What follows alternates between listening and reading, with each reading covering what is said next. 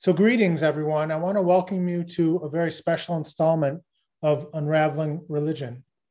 I'm your host, Joel Lessies, and I'm here with Rochester's own poet, Bill Pruitt. Bill, how are you today? I'm great, Joel. Thank you for inviting me. I'm a I'm a poet, a fiction writer, and a storyteller, and I've been writing full time, especially since I retired from teaching English as a second language 7 years ago. It's the first time that I've been able to write regularly in an extended way, and I'm always looking for places to read, and I very much appreciate this opportunity.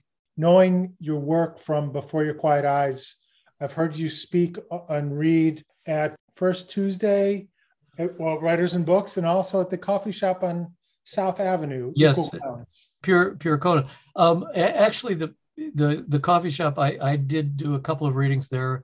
I mean at open mics, um, Equal Grounds, and at Pure Kona on Main Street. It used to be on Main Street. It's not anymore. On the old weekly Thursday readings. Coffee Connection, right? Right. That's right. Coffee Connection. So, I mean, really, it's an interesting process. We share this love of poetry, the process of writing versus actually lifting it off the page with your breath, like to speak it after the process of writing it. What is that like for you? How does that work for you? That's a really good question. I think that I originally discovered the writing of poetry as a way to as a way to be with the world, and I gradually started writing, and I started giving readings for a while. Now I understand that people need to look away when they're listening in order to get what's happening in the poem sometimes. But I felt my poems were simple and were basically directed towards speech, as they still are. It was harder to it was frustrating for me. I felt like my audience was not really relating directly to me as I had hoped. So I became a storyteller, and I after seeing that happening in a venue which was really for adults, not excluding children, but emphasizing adults. And I've done storytelling for quite a while, and then that led me into teaching. All the time, I think I felt like it has to be connected to the breath. It has to come off the page. I truly believe in poetry as an oral art. And now, the last 20 years or so, I've been writing fiction. To me, the primary labor, the primary struggle there is to relate it to the breath and to keep it off the page, and really to construct sentences which are part of our speech, part of direct speech. Oh, yeah. So that the language is common and accessible. That's right. That's exactly what I believe in. So tell me a little bit of the difference between poetry versus storytelling versus fiction writing. Well, when I started writing poetry, I used to look down on fiction and think they aren't sensitive to language like poets are. And then I got into storytelling. Now, storytelling is interesting because it's not exactly fiction and it's not exactly poetry, but it is sensitive to language. It's even more so perhaps than poetry because it's avowedly oral. Sometimes even poets don't realize they're working in an oral art. And for storytellers, they absolutely require themselves to be sensitive to language because you're one storyteller, one teacher I had, Donald Davis from North Carolina. He said that telling a story is like taking someone through a room, and he's pointing out what's in the room. And he says you don't keep going if they don't see it. You wait on them until they see what you're pointing to, and that's exactly my aesthetic. The connection is dynamic and alive. So very much so. When they stop, yeah, that's right. That is a difference between that storytelling and poetry. That's a big distinction. And I truly believe that, I have this conversation. It comes up quite often. And just the other day, I posted a poem, and someone was telling me how they were taken to a place. And I said, that's exactly what I want in a poem. I want it to take you to a place, and stories as well. The poetry, storytelling, the fiction writing, all It's all travel for sure. You know, the Buddhist, I think, I feel like the Buddhist has a framework that the existentialist doesn't necessarily have or want. And what's important for the Buddhist is to practice and is to be practicing, whether it's the practice of meditation or the practice of loving kindness or the practice of art, that the person practicing Buddhism is free of that underpinning, of that foundation, because to be self-conscious of it is to lose the value of what you have. Do you mean the mental construct of Buddhism itself? I mean the day-to-day thought, or I should say the moment-to-moment thought. Just to be without thought. To be without thought, yeah.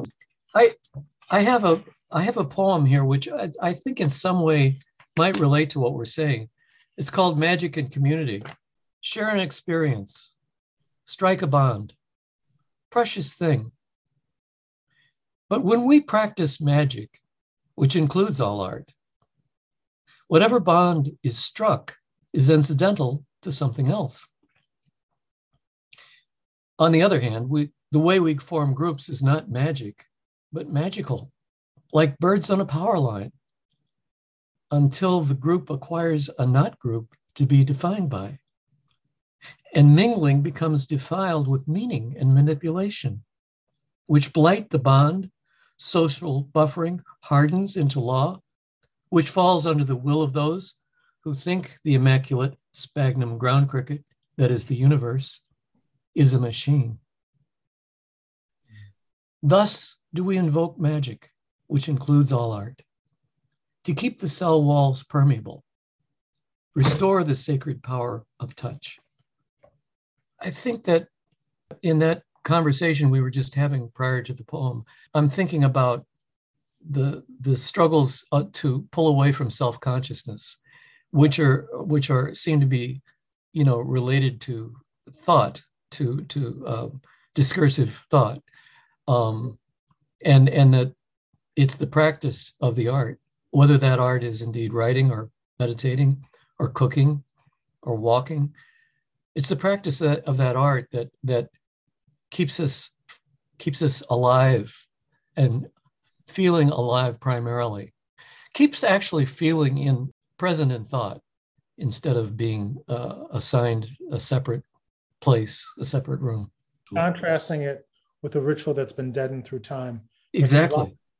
Well, it was really your kind of the inquiry or the Zen aspect of your poetry that drew me to, do you have any, you often are very skillful at pointing out the thinking self versus the true self. Actually, that's kind of interesting. I have a poem from an upcoming book. I want to say that the poem that I just read is from my book, The Binding Dance, and you can get that at Ken Kelbaugh's bookstore, Before Your Quiet Eyes on Monroe Avenue, or you can get it from me at my website, wpruitt.com. Oh, yeah. Great. This poem is actually the first poem in an upcoming book I have from Foothills Publishing. The book is called Hands No Hands. And here's an autobiographical poem called Youthful Indiscretion, which is exactly about the subject that you just mentioned. Once I got up in front of a group of people and preached a sermon about the absurdity of evolution. Or maybe it was the absurdity of atheism. I'm not sure. It was actually just a talk. I was 12 or something. I didn't use preacher rhetoric, but logic, simple reasoning. I think I hit a home run, although the preacher did follow with some quasi-scriptural corrections, which I was duly put out by, but I had my moment. Just a few years later, I saw this movie, Inherit the Wind, and I saw I had it all wrong. It wasn't so simple. Only simple people saw it that way. And I laughed and cringed to think I was one of them. So I was twice red-faced. First, by the preacher who found my perfect circle not quite complete, and by myself, who got taken in by these rubes. But instead of taking Darrow as my new model, it was the arch journalist Mencken I wanted to be, who scorned and ridiculed not bigotry, but love itself. Deaf to Darrow's chastening, who warned that it was reasoning that was simple, lacking heart. So that gets into a little bit, you have to know the play a little bit, the play of Inherit the Wind, but the Mencken character is full of vituperation, excoriating the character of William Jennings Bryan. He's Matthew Brady is his name in the character, but Darrow stops him and says, you know, basically in so many words, just this is not about that. This is, he was doing his best. You know, he's trying to hold up something of his own, and you know, you have to allow for that. But for me, you know, somehow I gravitated to Mencken, and I think I decided I was going to be a journalist based very much on Mencken, which I did until I got through my junior year in college, when I realized that for some reason it wasn't taking. But that's, for me, I mean, there are people who do journalism who don't succumb to this, but for me, it was very much a part of that dead ritual thing that you just mentioned versus something meaningful for the person.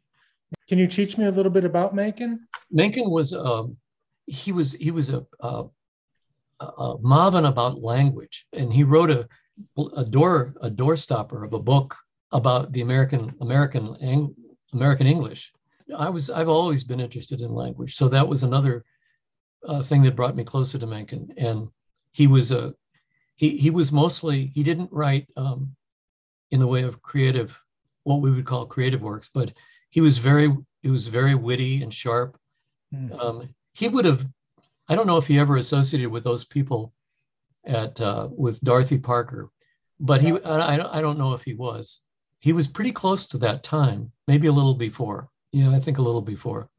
He was very much like that. His observations were very much about, you know, stepping aside from people who didn't get it. He was very above all that.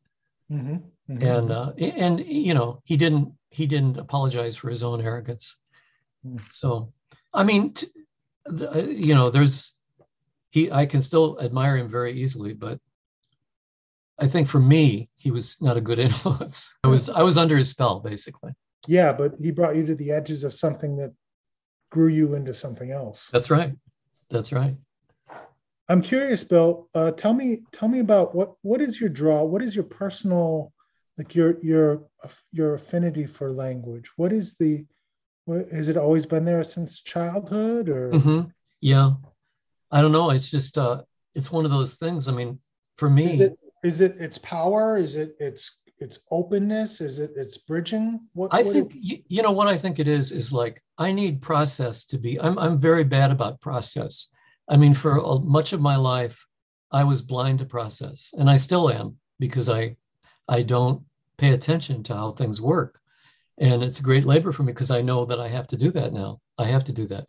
So for me, one thing that I care about how it works is language.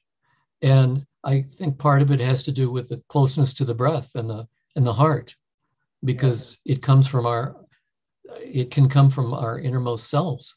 And so to me, that's really fascinating. And when I went to graduate school in order to get a training in teaching English as a second language. Yeah. And I was so overcome by sometimes I would feel like I was looking at the inside of a huge machine, you know, like when you're studying how language is put together and how it's actually used and how we form it in, you know, the actual formation of speech in phonetics. Yeah. The study of that just just totally blew me away. I just loved it. And I think it's, like I say, it's maybe because that is my one connection with process. It seems a very emphasized connection with process. And I can see where it is, where we talk about the non-conceptual, the discursive thinking versus just being, and language is a bridge to that, right? Yes. Yes, absolutely. Absolutely. Yeah. It's interesting. Thought in itself, if you've ever spent a day alone in a house inside, especially inside, ever spent a day inside alone, as I often do, as I'm retired, and my wife and I live in this house, and sometimes she's gone. It can be very much like cobwebs, right? You just get beset by thinking. The best thing to do is to go outside and take a walk. But aside from that, one thing that you're aware of is that speech, if you haven't engaged in it all day, speech can be a great clarifier and a crystallizer and a definer. Speech in some ways draws a border around all that and say, okay, maybe that's as it is, but here's this, and it's speech and it's language, and it's a definite. It's a thing that makes a definite statement just by being a thing. What you express is a kind of subjective truth. Yeah. Yes. And language. What is the writing process for you? I'm curious about your writing process. How do you form poems? Yeah, it's a good question. Many, many different ways. I have a bunch of ideas. I have a file of ideas. I don't go to it very often, but it's there. Ideas, particularly for a poem. I record my dreams. I've been recording dreams for 50 years, and I have them all, and I read them every so often. They can't be overemphasized. I find that they grow more important as I write more.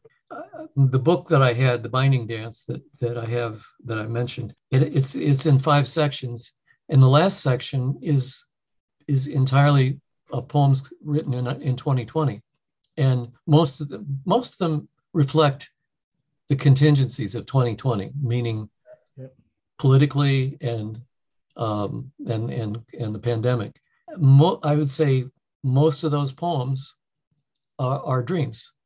And contingencies, do you mean if then? I mean the contingencies of 2020. I mean the pressure of 2020. Okay.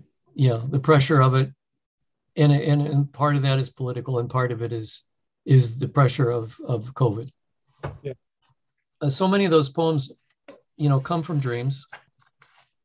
All I really have to do with most of them is just arrange them in lines to make them stand up. But they're mostly in dreams. Would you like me to read one? I would love you to. Yes, please. Well, here's a funny one. It's called Dream Within Dream. I'm driving a car with 3 other people in it, a man and 2 women. We may be fleeing someone. On the highway, we drive through a fresh pile of goose dropping about 4 feet high. Later, at a restaurant, I asked my passengers if they weren't suspicious of that pile. How did it get there? When? But nobody seems to know what I'm talking about. Then I understand. That was my dream. No one else was having that dream. They didn't even know they were riding with me in a car.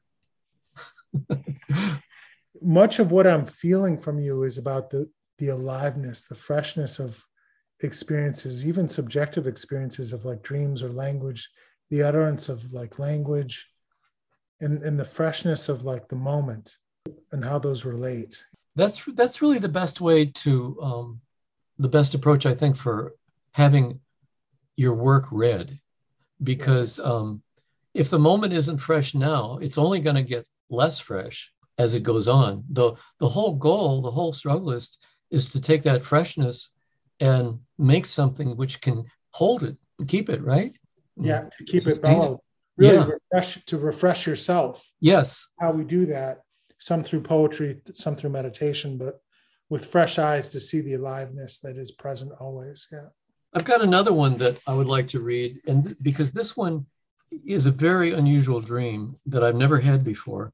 And it often results in puzzled expressions from people. So I'm gonna read it. It's called "What Am I Doing? Why Am I Here?" And again, it's written in just paragraph form, 2 paragraphs.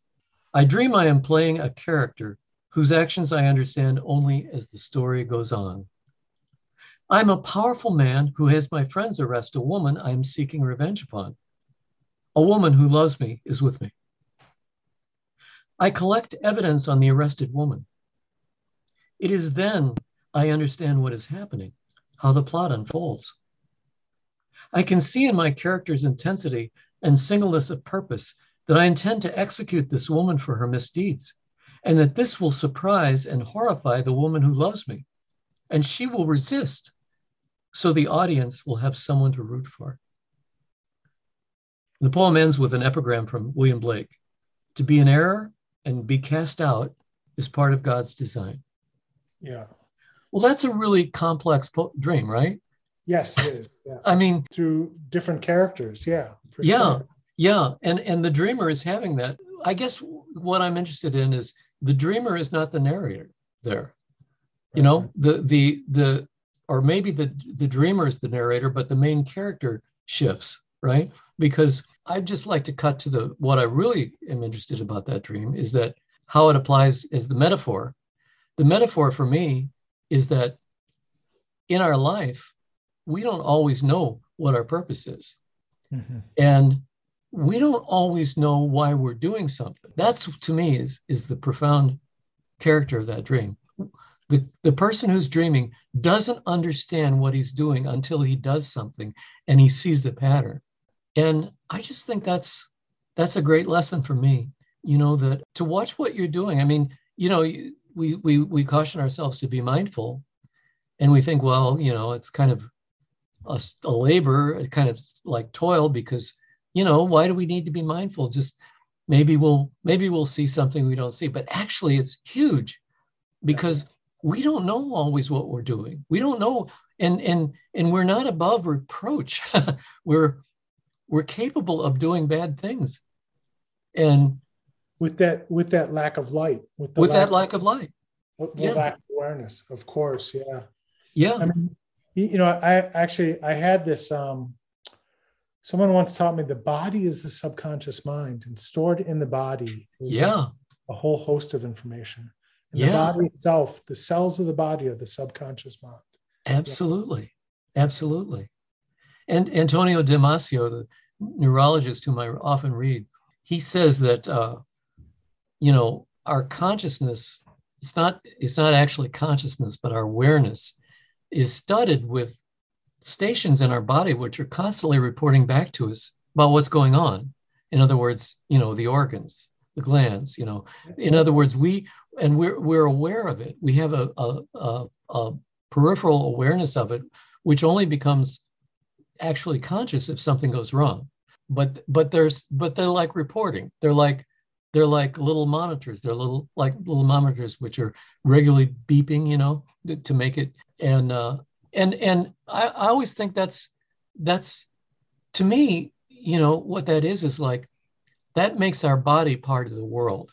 You know, we think our body is our private property, you know, our private domain, but actually our body is part of the world. And that's where, when we get our world news, that's the place that reports first. And then that, of course, that colors everything else. If we're not feeling well, if we have some sensation, physical or mental, that affects how we take in further things that are further away, sources that are further away. We mentioned when we were talking before Your Quiet Eyes last about my creative writing mentor, Mage Reagan. Yes. And he sparked my poetic life. And I want to share with you, he always said, don't just offer your poems, and don't have people just offer your poems to you, but share, right? Yes. So I have this little haiku I want to share with you, and I'd be interested your thoughts. Yes. It's like this. It's entitled Childhood Remembered. Autumn stream leaf, still searching for her lost branch. Yeah. Yeah, It's it's true. our humanness likes connection and the vibrancy of language and the freshness of the moment and the immediacy of things. It does not do quite as well with separation. Yet the separation is necessary for connection. Well, that's interesting to put it that way. The separation is necessary for connection. It's true. And another way to say it is that you don't know connection without separation, right? Right. We don't know what it is. You know, like they say, the fish in the sea is not thirsty, and Yep. It's only when you flip out of the water or the water goes away that you realize you're in water and that you need water. Yeah. Let me ask you a question. What do you think ego, discursive thought and ego, this and the veiledness of our human experience, where does that fit into the big picture? What do you think, Bill? Well, I would say my therapist calls, I brought up recently to my therapist the necessity of ego. And he calls it healthy aggression. He says you need healthy aggression, right? Yeah. And I, okay, so my own take on ego is that I grew up with a stunted ego, or not much ego, and that so I'm always speaking up for ego because I think we need ego to get out there to get up, negotiate, and to even to get out of bed in the morning, Yeah. So when you look at it that way, it's like initiating energy, and if you can focus on initiating energy, the other problems of ego can go away. I have come partly of my study of Buddhism and also my reading of people like Antonio Damasio, is that if we replace the term ego with the term self, it becomes a little bit more interesting, because ego is actually fraught with a lot of, I think, with a lot of baggage that's confusing. Yes, exactly. But if you say the self, that puts things in a little bit of a different light, because I've come to think of, the self as being less helpful maybe than ego, but just as delusory. I mean, but I used to think when I was younger, I used to think, how can you say self is delusory? I mean, what is there without self? That's what I thought.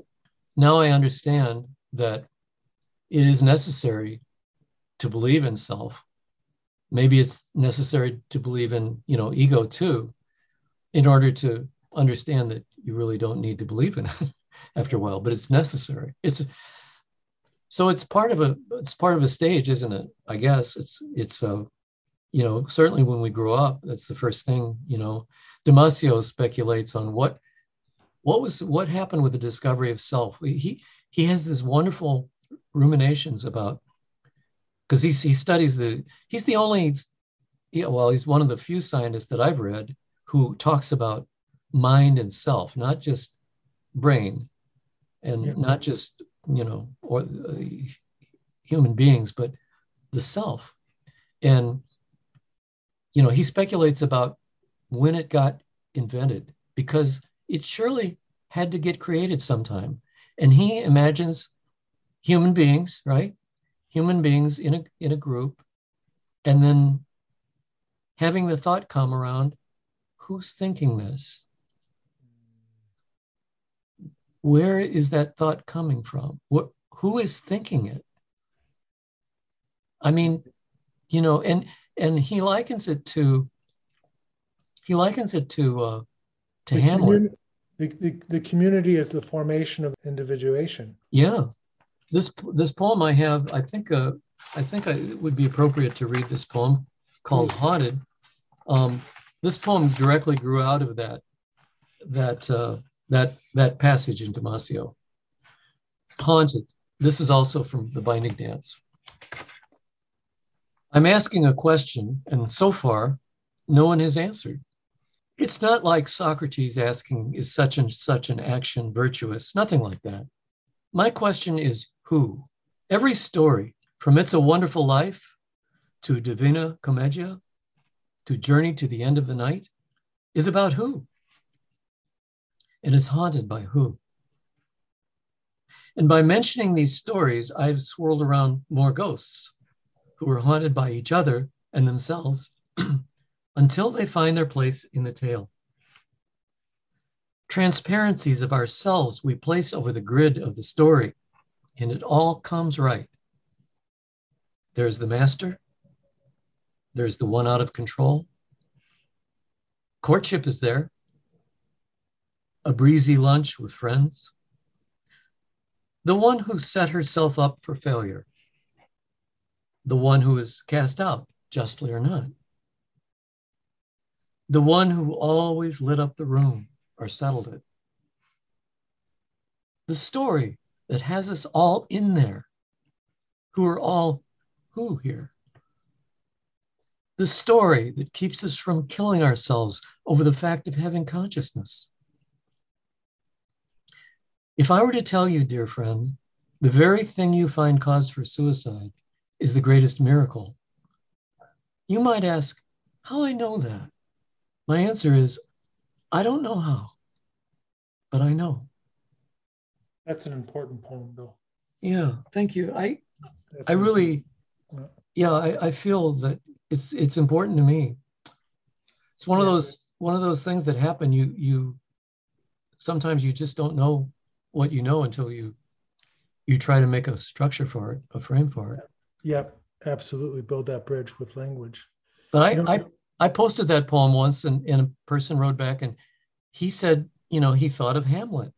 And I thought, that's pretty amazing link, because that poem was inspired by a passage from Damasio in which he was quoting the beginning of Hamlet. Yeah. Who goes there? And mysterious sense of looking, for the ghost. Who goes there? Like, who's thinking these thoughts? Mm-hmm. What does silence teach you, Bill? Silence? What does silence teach you? Yeah. Silence teaches me the blessing of relaxedness. I'm looking for silence pretty much constantly. It used to be that I wanted stimulation all the time. Oh. And now I look for stimulation about half the time, and half the time I'm looking for silence. And when I find it, it's like stretching, it's like there's room for something. Space. It gives me room to breathe, Sometimes I forget to breathe, right? Sometimes I'm so hemmed in by thinking, which is its own form of noise. And so I'm taking your word silence, you're saying that word, literally. And because there's plenty of times when our minds are so loud, so busy, so fevered that we don't know what silence is. And it's just like sleep. It's just as important as sleep, and we need it. Mm-hmm. Yep. Do you have something from the new book? Yes. The new book. So this is okay. The Hands No Hands. Okay, because I have had another new book, the one that I was talking about the other night. But I'll read something from Hands No Hands. I'll read this poem. Oh well, I wanted to read a dream. This is an incredibly short poem, and this is an incredibly simple dream. Or maybe it's not simple. It's just called Dream 11/7/19, but it struck me. It struck me when I had it. A woman looks into a window of a public space, a science center or museum or zoo, standing next to her horse or dog. I understand she is the triple goddess. So that was my dream. That's interesting. The only the only thing that I didn't get in there was the perspective. I was watching her from behind. So her back was to me, and she was looking into this window, and next to her was a horse or a dog. Can you say more about the triple goddess? Yeah, the triple goddess is I don't know enough to elucidate intelligently. Only that Robert Graves made a big impression on me, made that phrase a big impression on me in his book, The White Goddess. Often the triple goddess was I would describe it as a meeting of powers, so that it was, and just to back up a little bit, Graves' book, The White Goddess, speculates on the existence of a matriarchy before the patriarch, and speculates that there are many examples in our culture, such as the Iliad, that show the remnants of this matriarchy. And I guess just the character of Pallas Athena would be one, because she is so powerful and she is such a vivid figure, to my mind, the most vivid of all the Greek gods. And it's hard to imagine the kind of context that she came out of, because she is as powerful as the god of war. She's actually more powerful than Ares, because they have a standoff late in the Iliad. The triple goddess is Graves' speculation about the great matriarchy before classical Greece, distant Babylonian times. And I'm pretty sure that anthropologically it's suspect, but to me it makes great sense in terms of what it feels like intuitively, that this was at one time. And the triple goddess would have been, and now I'm not able to articulate this very well, because he had distinct identities for these different goddesses of Asia. But they were incredibly powerful, partly because they drew on these vast resources. And more, I guess all I wanted to say is that, to me, I came away with it with a sense of more powerful than we can imagine. What do you think about the differences between men and women? They're distinct, and they're almost separate in a certain kind of way. They are almost separate. It's so true. It's almost like silence and noise. Yeah. It's like I was just talking about, the great salve that silence gives our poor fevered brains. Almost feel like that way as a man. I think of women that way.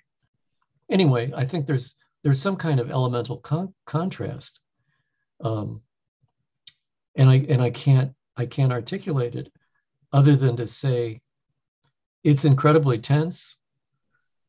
Somewhere, let's see. I actually have. I think I have a poem somewhere. I don't think I can put my hands on it now, but in my new book, which is called The Teacher Who Told Stories, which includes poems and fictions, I call them. And there's a poem in there called Wedding at Shandaken. And there's a line that says, with men I connect with alternating current, but with women, my connection is more direct. That's a clumsy paraphrase, but I feel that I have a completely different kind of connection with women than with men. And of course, that must vary greatly. Individuals must have, and of course, I don't know if a woman feels that way, if any women feel that way, but I do. There's so many different kinds of energies and people, and this leads me. Your thought there leads me to maybe something that's a little bit more on the mark for me in this question about men and women, because I've come to feel there's a thing about there's it's almost a meme when we say the phrase "being in love." That so runs the risk of being calcified a little bit, Yep. because Yep. Yep. it's there are a lot of lies connected with that term. There are a lot of lies with the word love. Yep. But the fact is that one of my students asked me, "What's it like to be in love?" And I said, "It's like when you can't think of anything else, right?" Mm-hmm. And so I've come to feel like, so that's what I'm talking about, being in love. I'm talking about intoxication, right? Mm-hmm. It's intoxication. Okay, so I've come to think that you you actually, to be a functioning human being, you have to be intoxicated. You have to be in love, at least to be a functioning writer, at least to be a functioning poet. I find that it's just essential for me to be. But see, I don't like the phrase "in love." That's I think we might want to toss that out. But you know what I'm talking about now that I've tried to explain myself. It's the fodder, the fuel that gives Yes, energy to the words. Yeah. yes, it is. It's essential. So so how does that happen? How do we maintain that? And part of it is I think it's important to use memory when if you don't feel in love right now, um, you can remember when you did, what that was like, and you can bring in the various forms that accompany that feeling. But I think that's, for me, that's a very important thing. But also, the more you practice it, and you're not still, this is assuming that you're not obsessed by some lost love. If you are, then that's different. That makes it totally different. I'm saying, if you're just fine with your life, but you need, in order to, this is kind of like maybe an alternative to ego. You need something to bring yourself into the world of writing, for instance. And what that, as you say, fuel, the best fuel is the intoxication of love, in my experience. Yeah. Yeah. And the more you practice that, the wider it gets. It's true that the more you practice that, the wider your love grows, and the That more you can love. Yeah. And I so think age and time teach that. Age and they time. do. Yeah. Yeah. They can. They don't always do it. There's needs to be something else, but Mage, my creative writing professor, used to say, the totality of aging, of growing older, is to beat back cynicism. It's to beat back what makes us barnacled or hardened. yeah, Yeah. yeah. But why is that? Is that, what goes on there? Is it because the alternative becomes more obvious, perhaps, and more intolerable? Error is consolidated, as Blake says. Yeah, it becomes, when you become a visible barnacle yourself, you can't tolerate that anymore, because it's part of it. Yeah, it's part of the revulsion of engaging in that. I think maybe. Yeah. The simple direct teaching from the I Ching says you are looking at the outside of the inside of yourself. Yeah. You kind of project that barnacle everywhere. Yeah. Yeah. Yeah. So for me, I can actually be, so I should say, being in love, as part of it, is being touched, being moved, Mm-hmm. very easily, with the slightest tweak, right? I mean, not that you're go around moved all the time, but you can be moved. And so what am I moved by? You're moved by objects of love. That's when you feel yourself go out to something in the world, and then it comes back to you, right? And um, and I feel that the more I practice that, and the more I, as a writer, and the more I think the writing is about making a connection, or making the model of a connection. And I feel that I feel that more applicable in more places. So that it used to be, I mean, it used to be that my window, my perspective was very limited. I could only, for instance, I was only noticing, if I was only noticing women and they were beautiful. And my estimation of what beautiful is grown 360 degrees. Yeah. So that that's not even so. And it sounds like it's a real cliche to say that beauty is inner, but it actually is. Actually, beauty is inner, and it's the part that you can see. It's the inner part that you can see. And I dare say that I see men. I haven't, I haven't gone as far as some do, but I see men now differently as I grow older. I can love them, Yeah. not necessarily physically, but everything's physical, so it doesn't matter. Let's just say that the definition of love, just, if you keep, not the definition, but the characterization of love just keeps getting deeper and larger as you practice, whatever your practice is. Yeah. And how does, Bill, let me ask you, how does service fit into this? How do we serve? How do we serve with all that's kicking and swirling around in this conversation? What is service for you? Yeah. Yeah.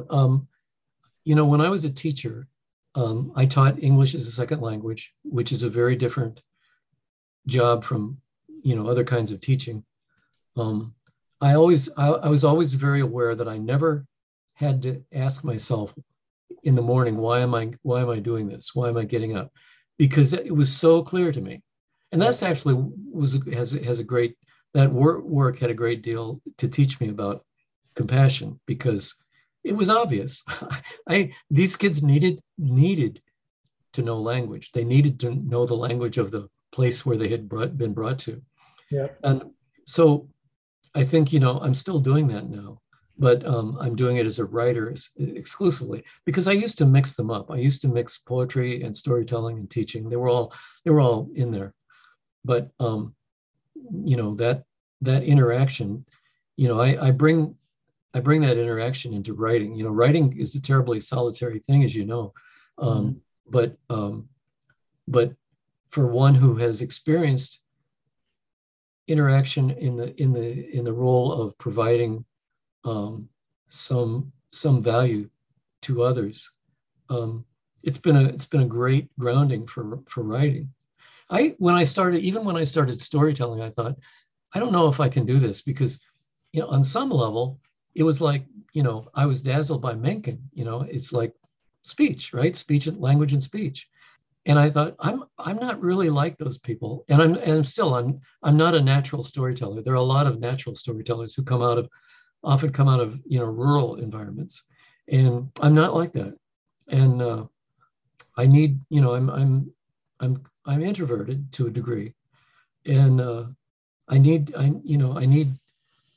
that time. But when I started storytelling, I thought, well, maybe, and I used as a model William Butler Yeats, whom I read, I've always read, but very, very early on. And Yeats, as you know, collected folktales, and he was very interested in the speech of the people, the common people. And I thought, well, maybe if I can engage in this storytelling, if I can practice it, it'll make me a better writer. And it has. Mm-hmm. But it's still making it happen. And it's not just the practice of, articulating thoughts in a way that you can use metaphor, which is what, what I define as what storytelling is, the use of metaphor in oral speech, in oral engagement. But it's also, that it actually brought me among people, and it made those people still there with me. They're still there, children, but adults too. It's a great grounding, great preparation. Bill, do you have maybe a shorter folk tale or a story that you could tell? Yeah, I'm just trying to think the stories that are occurring to me right now. Here's a short one, and this is courtesy of Barry Lopez, had a book of native tales. So this is a native tale. Coyote. Coyote was walking along, and Coyote came to this. It was getting dark, but just as it was getting dark, he came to this party where just people were dancing. It's so hard to see, but there's so much dancing going on and movement and like swaying. And he was really, these people, these are really good. And he was very confident. And he said, "Hey, look who's here. It's me, Coyote." He said, "You're going to be happy I'm here because I'm a great dancer."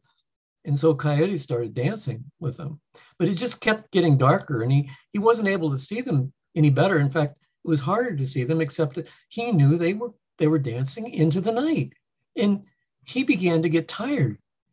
And he thought, "I can't stop exactly because I've told him I'm a great dancer." So he kept on going, and he waited for them to stop, but they didn't stop. It went on all night long, and they just swayed back and forth. And Coyote tried to put life into it as much as he could, but he was having such a problem. It was getting hard to lift one foot over the other. And finally, he had to stop.